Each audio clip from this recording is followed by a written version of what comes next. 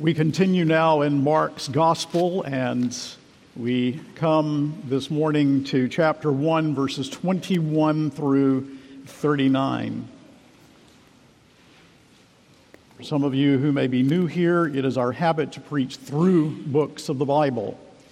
And that way we are exposed to what God is saying in an entire book, and we learn something of how to study the Scriptures, and we submit to the authority of all that is taught here. We see the connectedness of Scripture, and the minister must preach what comes next, not just what he might like to choose. And so we preach through books of the Bible. It's called Lectio Continua. It was the habit of the Protestant reformers to preach through books of the Bible. Mark 1, beginning at verse 21, but let's bow before the Lord. Our Father, we are but children, lisping before Thee, doing our very best to express the heart and our needs. But one thing we do know, we need Jesus. We need the Word of God. We need that Word explained to us. We need to read it. We need to hear it preached. We need to submit to its authority. And we are thankful that in this text we see Christ, Jesus, who is the Redeemer and Savior of sinners. And as we see Mark's Gospel unfold, may we follow it with rapt attention. And we ask also, Heavenly Father, that those who may be here today who do not know the Lord Jesus as Savior will see that it's quite a simple thing, but it really is only the Holy Spirit who can make it happen. Seeing ourselves to be sinners, seeing Christ to be the only Redeemer, we simply receive Him in faith.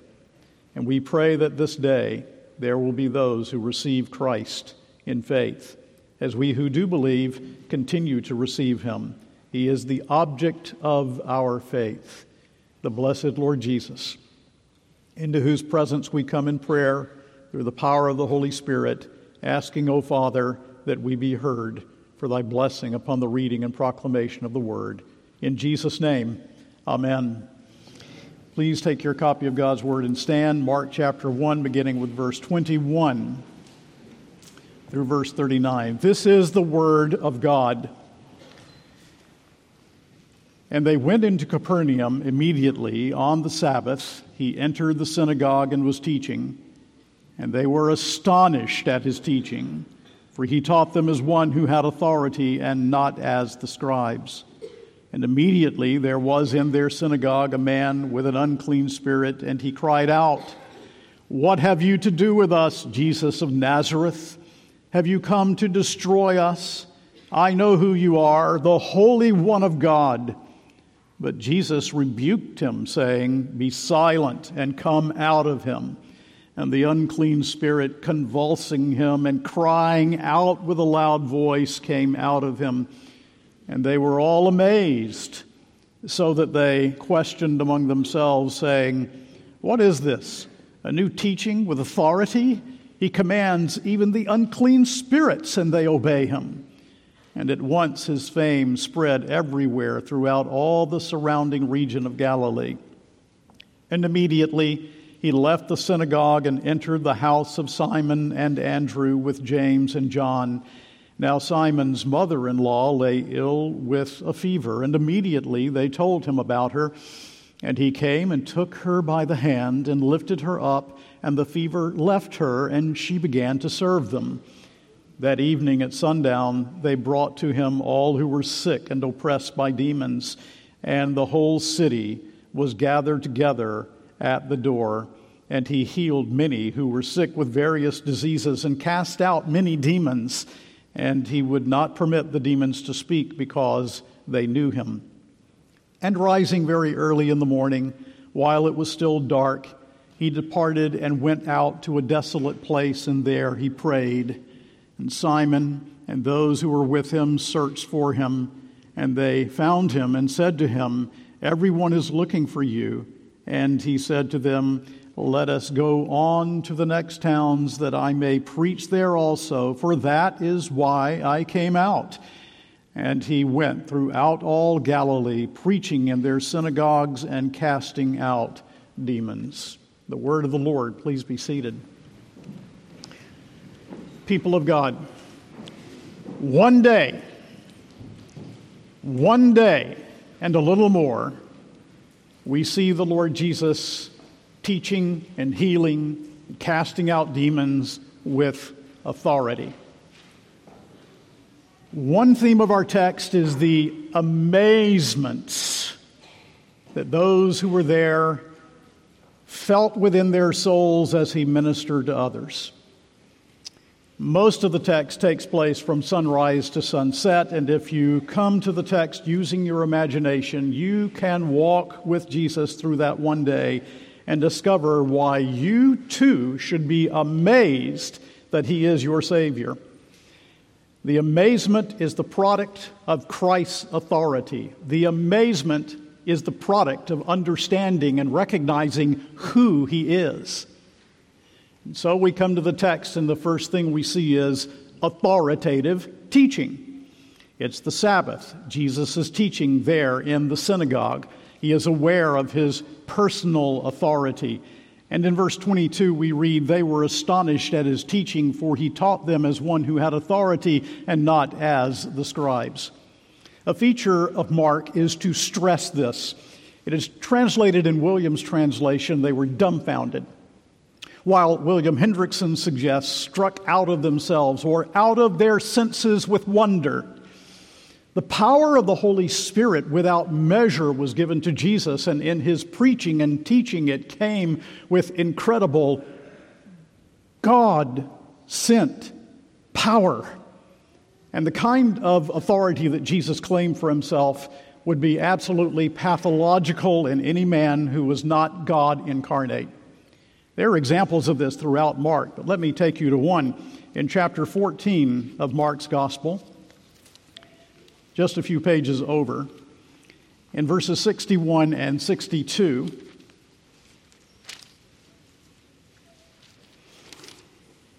when the Lord Jesus is before the council, and this is just before he is delivered over to Pilate, we read in verses 61 and 62 of Mark 14, "But he remained silent and made no answer. Again the high priest asked him, 'Are you the Christ, the Son of the Blessed?'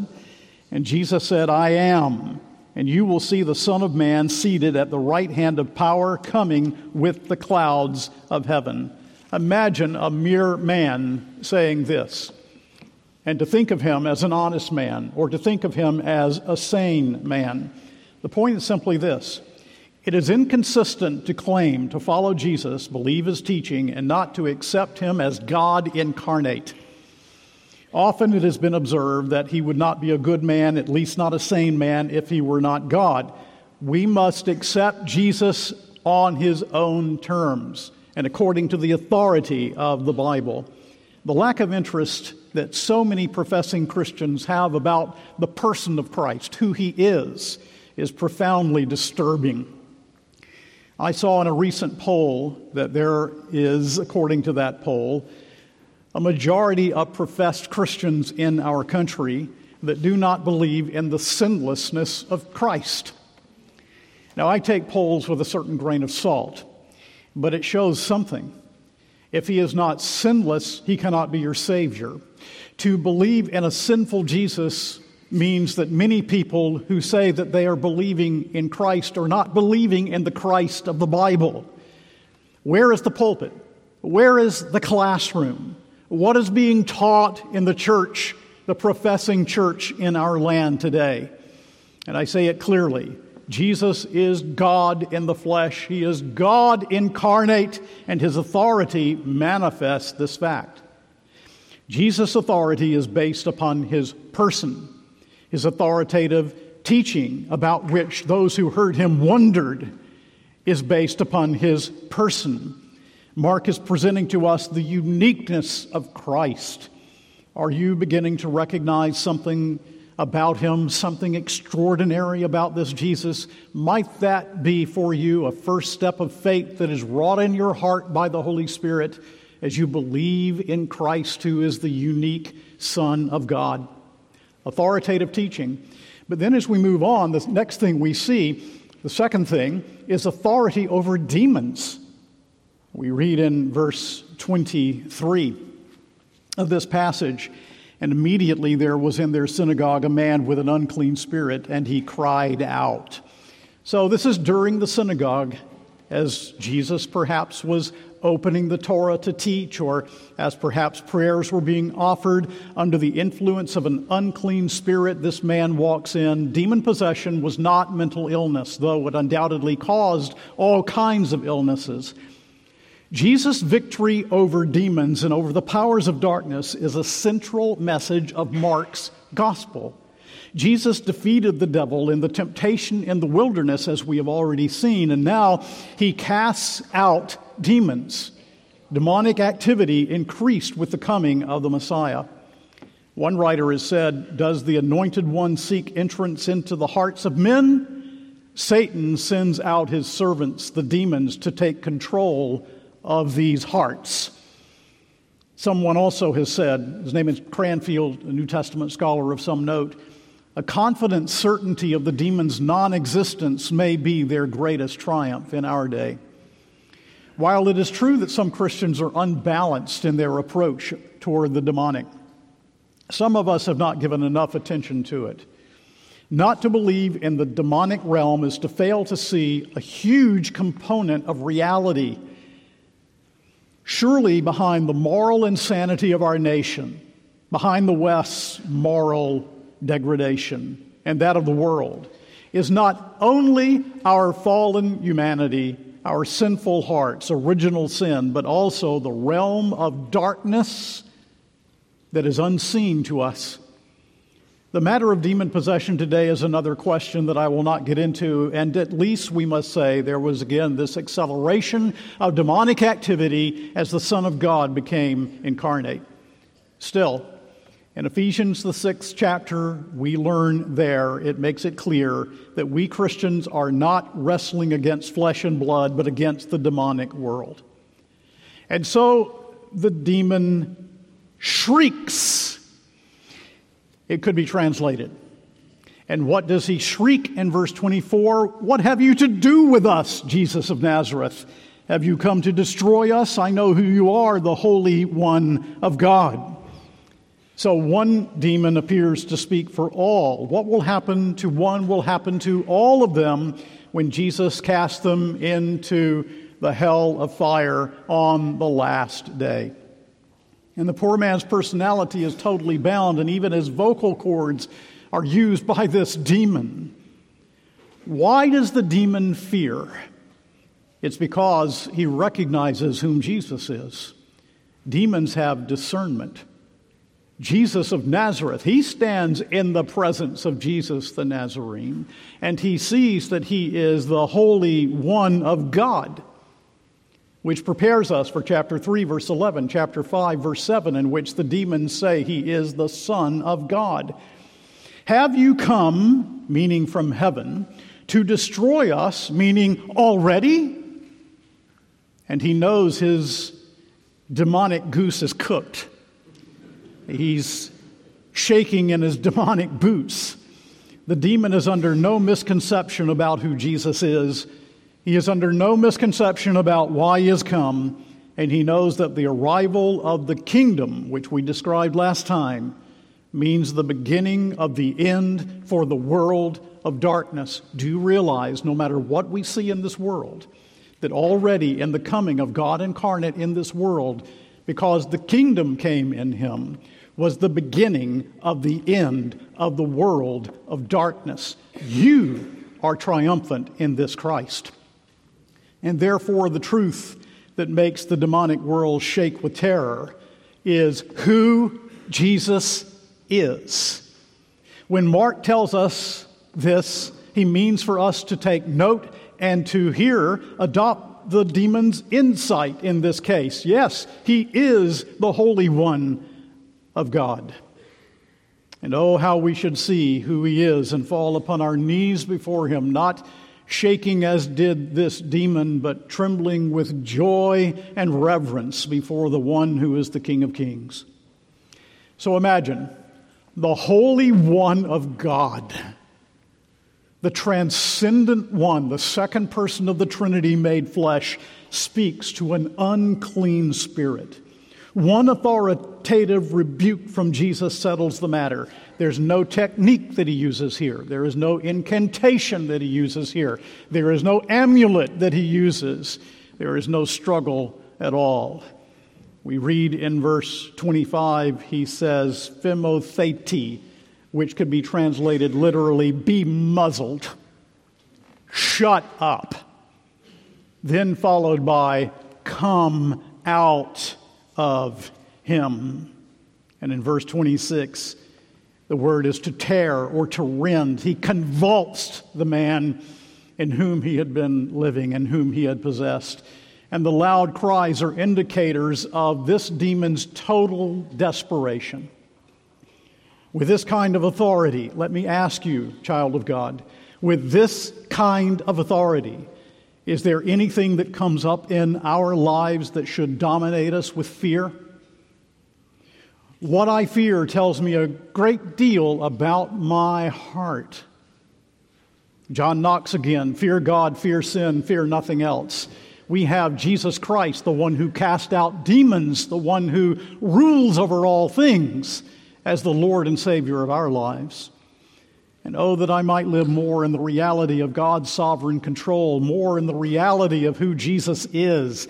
Imagine the shrieks of the demons when they, on the last day, are cast into the pit forever by him whose eyes are like a flame of fire and upon whose head are many diadems, who is clothed in a robe dipped in blood, and whose name is the Word of God, who is King of kings and Lord of lords.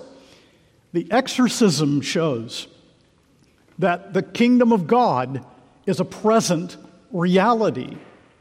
His saving rule has arrived in Jesus Christ. Or as Herman Ritterboss put it, "For the exercise of God's power over the devil and his rule has the coming of the kingdom for its foundation." And he goes on to say, the coming of the kingdom is the initial stage of the great drama of the history of the end. Did you hear that? The coming of the kingdom is the initial stage of the great drama of the history of the end. So here is a sign. Here is a pointer to the end. A sign of the inbreaking of the kingdom of God, which means life can never be the same. Life must change. A new Lord rules. A new Lord reigns. The saving reign of the Lord has begun, and the demons tremble before him. And then in verses 27 and 28, "And they were all amazed, so that they questioned among themselves, saying, 'What is this? A new teaching with authority. He commands even the unclean spirits, and they obey him.'" Are you amazed at his authority? 1 John 3:8, "The reason the Son of God appeared was to destroy the devil's work." It is possible that the second sentence in verse 24, "Have you come to destroy us?" is not a question at all. There would have been no question mark or any mark of punctuation in the original. Perhaps he is simply saying, "You have come to destroy us." At any rate, the prominent position of the story in Mark is to tell us that Christ has come to destroy the power of the devil, to set us free from Satan's thraldom, and we must live as believers in that reality, no matter how what we see around us might seem to contradict that truth. But let me ask you this question. Whom do you recognize as your spiritual Lord? Whom do you recognize as your spiritual master? King Jesus or that defeated tyrant Satan? Now, in terms of raw principle, there are no other alternatives. It's one or the other. It is Jesus or it is Satan. But few of us would answer Satan. But it shows in our choices, doesn't it? Who is our Lord and who is our master?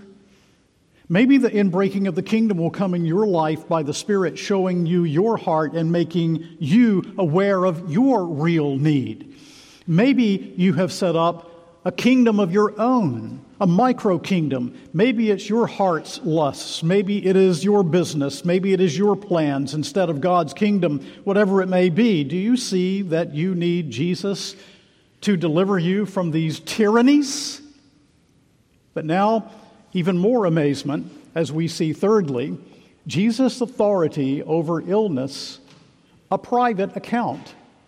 What a day it has been thus far. And now we have a beautiful, quiet, undramatic healing. You read it in the first person plural, and you can hear how Peter must have preached this. You remember in the first sermon how we pointed out that it's almost certain that this was Peter's preaching, the Gospel of Mark, recorded by Mark. And so as Peter preached it, it would have sounded something like this. As soon as we left the synagogue, we went with James and John to our home. My mother-in-law was in bed with a fever, and we told Jesus about her. And so we went to her, took her hand, and helped her up. The fever left her, and she began to wait on us. And so underneath is the sound, historical footing of the preaching of Peter. So it is the Sabbath, and Peter's mother-in-law has a high fever. And no words are recorded here in this text for her healing, just physical touch. Mark often emphasizes the physical touch of Jesus when he cures. And the cure was instant. Verse 31, and he came and took her by the hand and lifted her up, and the fever left her, and she began to serve him. And so the suffering servant of the Lord healed her, and she began to serve. Now, a lot could be said there, but I'm not going to. I'm simply going to say, what does this say about Jesus' healing? It says that she had renewed strength, that not only was the fever removed, but she was not dissipated by it. She was able to get up, and with alacrity she was able to serve. Jesus' first healings are found here in Mark. They are signs, they are pictures of the inner reality and vitality of the blessedness of the kingdom that has arrived in his person. Demons cast out, healing the sick. Well, if Jesus is the Son of God, and his saving rule, his kingdom, has broken through in him, isn't this what you would expect? Then shall the eyes of the blind be opened.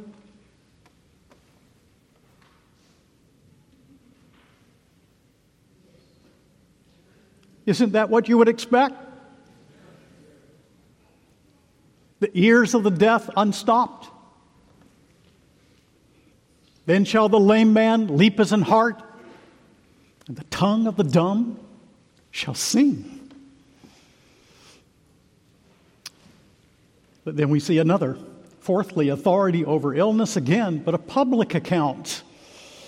In verses 32 to 34, we have probably the news of the exorcism and perhaps of Peter's mother-in-law has spread far and wide, and evening of the Sabbath. The Sabbath is over and the people begin to come. I remember reading in O. Palmer Robertson something that he said about the healing ministry of Jesus once. He said, imagine for a moment that someone has come into your town who can heal all of the diseases. And what happens is the hospitals empty, all the sanitariums empty, the hospices empty, and they all come because they are being healed by that person. Well, that's what happens with Jesus Christ as he comes and he indicates the kingdom has come through his healing ministry. Can you see the sick surrounding Jesus? Those who are so hopeful of healing, who have been suffering for so long. There's a man on a pallet. He's been on that pallet 25 years. This is his life. And there's another man who is, maybe he's leaning on a cane, and he can hardly take another step. And there is another obviously blind person stumbling about and unable to see anyone and looking into the air, desiring to be healed of his blindness. And there's a woman bringing her little baby because her little baby is sick and perhaps near death, and no one is able to help her little baby. And the text tells us that even more of the demon-possessed also, he cast out more demons, all pressing in on him, so that as R.H. Lightfoot wrote somewhere, the street became a hospital. And the range of healings and miracles in Mark is remarkable. You have fever and leprosy and paralysis and a withered hand and a flow of blood and a deaf and a dumb man and 2 blind men and the raising of a dead girl to life. And R.T. France said Jesus was no specialist. Isn't that true? He didn't say, well, you come to me for eyes, I have to send you somewhere else for ears. No, not at all. What should we draw from this? The miracles, the signs performed by Jesus, again, they are here not simply to show his compassion, though that's there. He did not heal everyone that was ill that was in Israel. It's here to show his uniqueness. It is here to show that he is the Son of God. It is here to show that the kingdom has come and their purpose is fulfilled.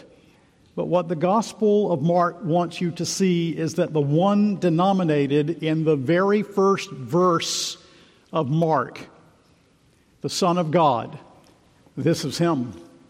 He is the Son of God, and he is confirmed as the Son of God by these signs. But then we have one more note of authority in this text that should lead to amazement, and that is authoritative preaching. Our Lord Jesus is not simply interested in drawing a crowd, but in seeing people repent. Many valued healing, but how many valued pardon?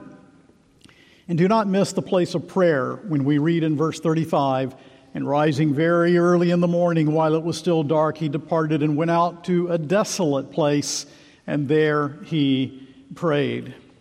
In his human nature, he fellowshiped in prayer with his heavenly Father. This is his source of strength, and it should be ours. And indeed, if the sinless Son of God, become man, felt it necessary to go to a desolate place and pray, then surely you and I, fallen sinners saved by grace, by this Redeemer, need to find a place regularly to get off and to pray. Mark stresses this interplay between the crowds and Jesus' private time with the Lord over and over again in his gospel.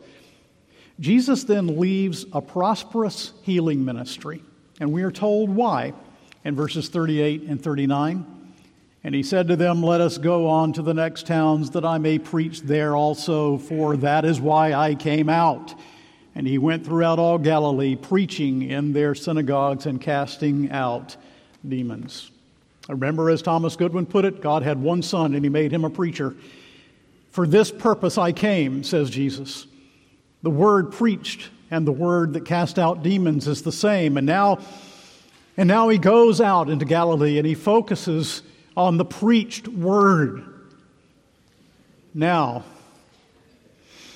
after the Lord has ascended into heaven and his kingdom power to transform lives has been unleashed in this world, the church has as her first calling the proclamation of Jesus Christ crucified and risen from the dead.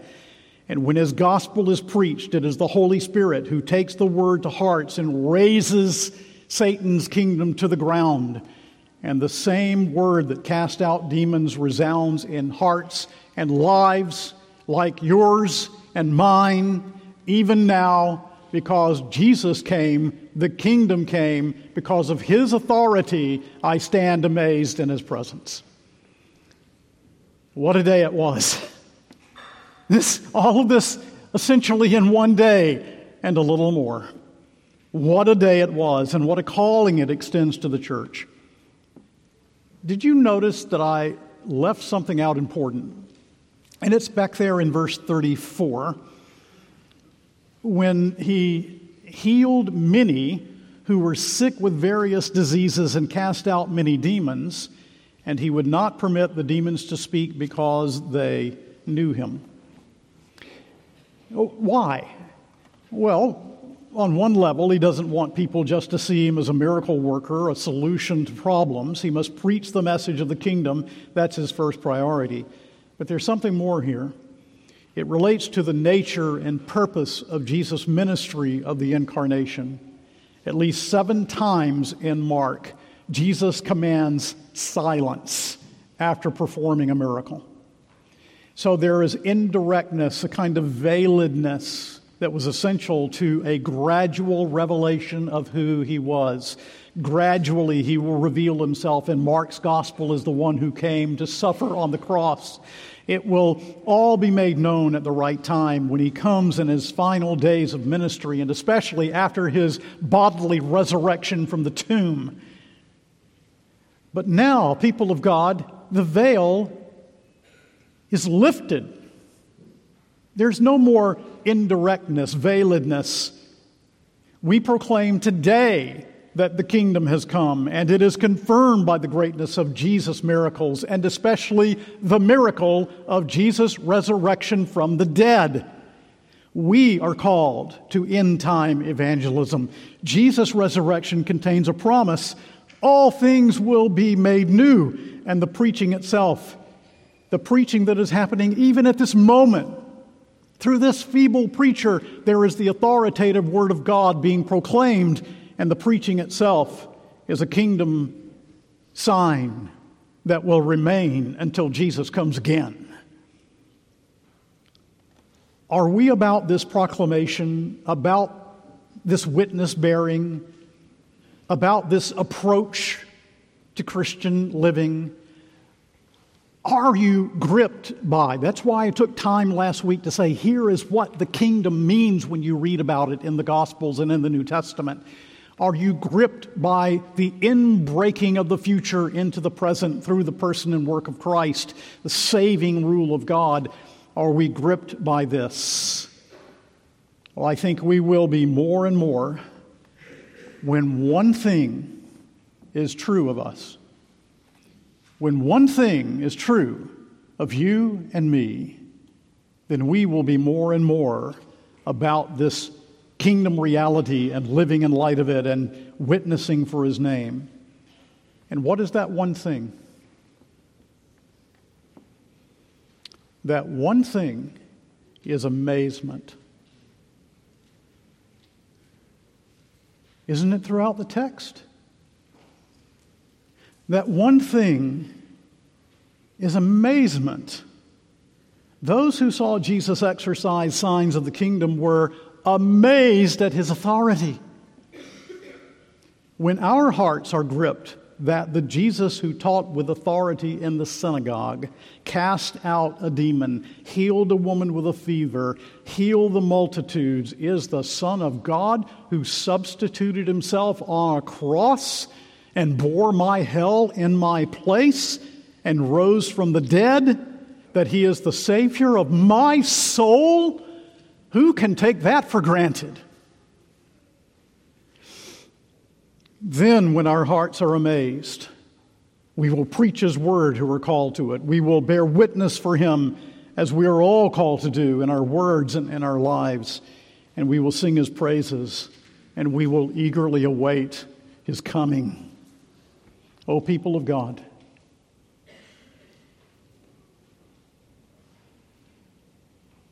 are you amazed? Let us be amazed in the presence of Jesus the Nazarene. The demon was amazed, but let us be amazed because He is the Savior of my soul. I stand amazed in the presence of Jesus the Nazarene and wonder how He could love me, a sinner condemned unclean. How marvelous, how wonderful, and my song shall ever be, how marvelous, how wonderful is my Savior's love for me. Amen.